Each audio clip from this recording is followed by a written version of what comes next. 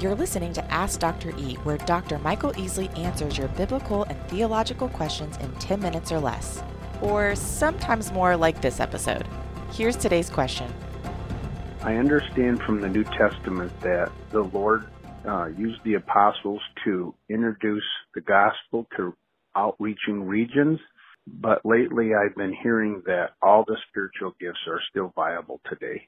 I wondered what you thought. Thank you for your time. It's a great question, Craig, and one that cycles in and out of church every so often. I can remember in the late 70s, there was a lot of interest in these gift assessment tools. And what's your spiritual gift? Like what's your sign? Yeah. And they trend in and out. Right now, of course, it's your Enneagram. Totally. Yeah. Really into that. I think it's cultic. Oh, please. All right. First of all, let's think through these lists we have in the New Testament when it comes to gifts. There are four main passages in the New Testament. 1 Corinthians 12, and we could take that 12 through 14. Romans 12, Ephesians 4, and 1 Peter 4, verses 10 and 11. Now, there's some other passages like 1 Timothy 4:14 that refer to a gift, but let's speak of just the lists. 1 Corinthians 12 through 14, Romans 12, Ephesians 4, 1 Peter 4, verses 10 and 11, and we'll dip into some of those in a minute. The term grace gift comes from the Greek word charisma. Now, some of you might have come from a charismatic tradition or might be involved in a charismatic church. The word technically just means a grace gift, not necessarily a charismatic movement or a kind of charismatic church. The central passage that I want to begin with is from 1 Corinthians 12, verse 7. But to each one is given the manifestation of the Spirit for the common good. This is so important when we talk about spiritual gifts. What was the purpose of the gift? For the common good. Now, Paul is teaching that these gifts were to profit, were to benefit, were to be useful to others. In other words, the person that possesses the gift is not the primary beneficiary of the gift, but the ministry that person has because of the gift. Now, to your point, the question is more important to differentiate so-called sign gifts. And let's talk about healings, miracles, signs and wonders, speaking in tongues, speaking as a prophet. And perhaps the two most interesting and most controversial of these are speaking in tongues and the gift of prophecy. So aside from so-called sign gifts, sometimes we find the argument, well, there's a natural gifting of a natural talent. So, for example, if you have a gift for the common good, you come to Christ, you now have this gift. It might be teaching, serving, exhorting, giving, leading. Those would all come from Romans 12, for example. It would make good common spiritual sense. If a man or woman is a good leader and they come to Christ, then you use that gift in leading in a church, leading in a small group, leading in some mission effort, whatever. If you're a generous person, you have the ability to make money and you're blessed with the attitude of giving. Well, certainly, if you come to Christ, you want to help and give other ministries, organizations help along the way. This is pretty much common sense spiritually. When we get to the so-called sign gifts, we have to look at these passages very carefully. Surprise, in context, how they're used. The short answer is the sign manifestations were given to authenticate the apostles. The sign gifts were given to authenticate the apostles. Let's go back to Moses. This is a great paradigm to understand. When Moses was granted signs and wonders, why?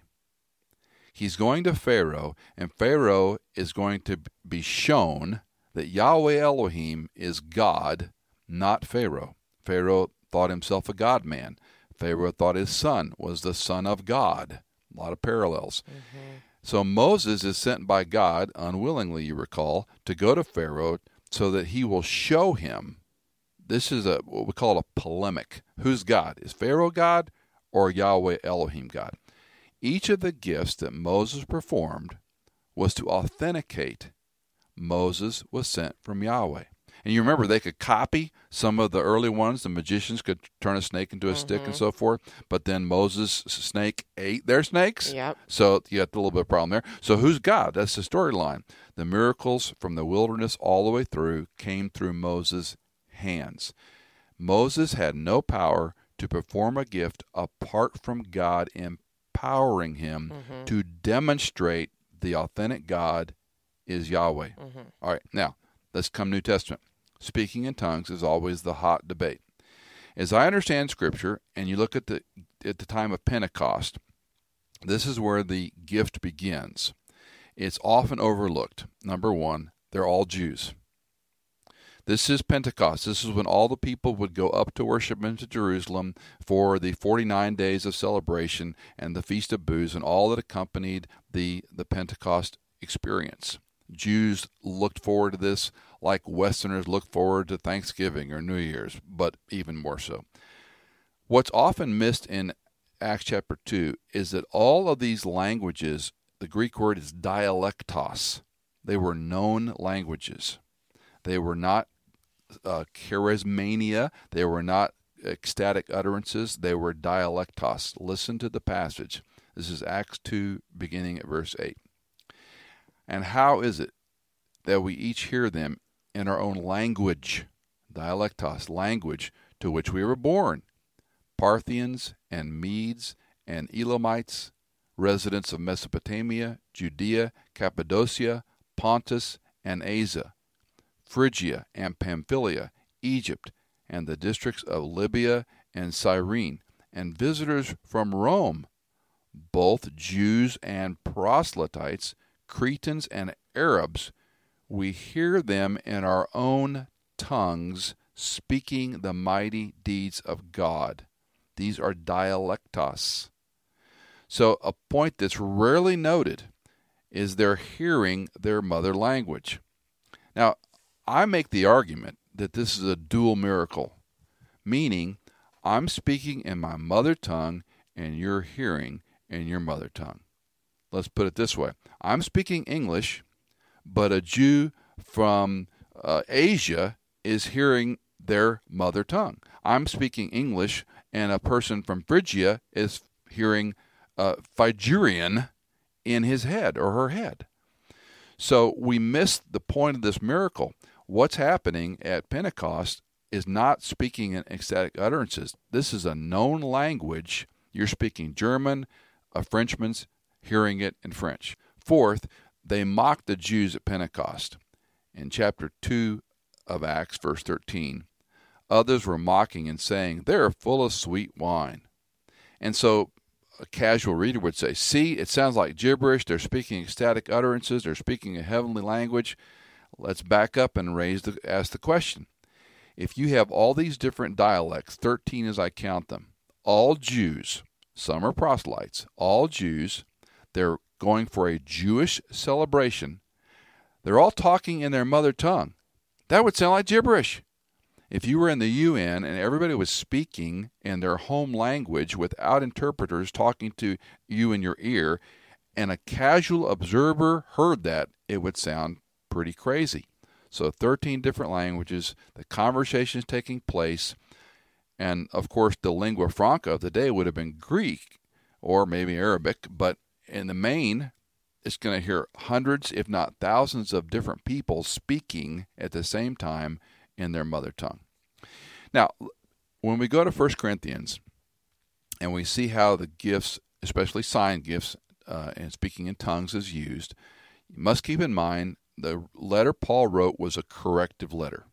The entire letter, he begins right at the outset. There's divisions and factions among the Corinthian believers. He's correcting them. So when I teach the book of Corinthians, I always tell folks, write on the top of your Bible and on Corinth, write letter of correction, Corinthians and correction, because both books are correcting them. By chapter 3, we read, I could not speak to you as spiritual men, but as men of flesh, as infants in Christ. I gave you milk to drink, not solid food, because you are not yet able to receive it. Indeed, even now, you are not yet able. Now, stop right there and think about it. The book of 1 Corinthians is a bowl of milk for baby Christians. which means you better understand divorce, remarriage, and factions, and gifts, and speaking in tongues, or you're still a baby. It's pretty harsh. Now, with the ongoing theme of 1 Corinthians being corrective, Paul is talking in chapters 12 through 14 about the misuse of gifts. Now, that raises some fascinating questions. Number one, how can you misuse a gift? Now, let me suggest, and this is so helpful, you can't misuse mercy and teaching and leadership, but you can sure misuse prophecy and tongues. Who's going to misuse mercy? You're going to be too merciful? I mean, I guess you could. But prophecy and tongues, a person could just, forgive me, make it up. Yeah. By the way, there's no mention of the misuse of healing. So let's think about this from very common sense. If Paul is correcting them because of the misuse of gifts, you shouldn't be healing a person that way. You see, that doesn't happen because healing is either legitimate or not.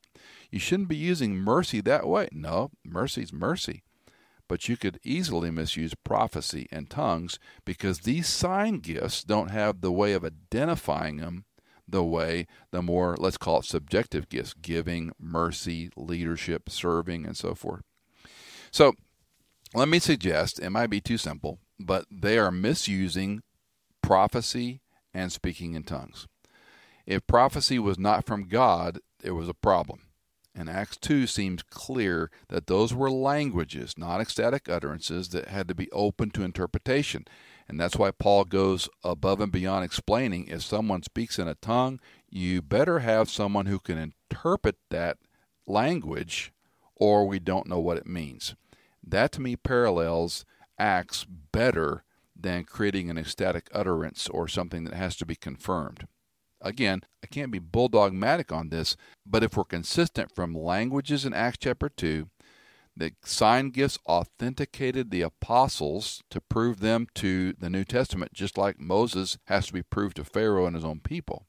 Now, okay, more than you ever wanted to know. The shortest answer I can give you is the sign gifts were used to authenticate the apostles and their message, just like Moses was authenticated before Egypt and his own people. The apostles had the task of establishing God's church. The other gifts, it makes for a biblical, theological common sense that they were for the common good of the body. If you've got a question for Ask Dr. E, call us or text us at 615-281-9694, or you can email us at question@michaelincontext.com. We would love to hear from you. Ask Dr. E is a production of Michael Easley in Context. The music for this show is composed by Jason Germain, and you can find more biblical resources at michaelincontext.com.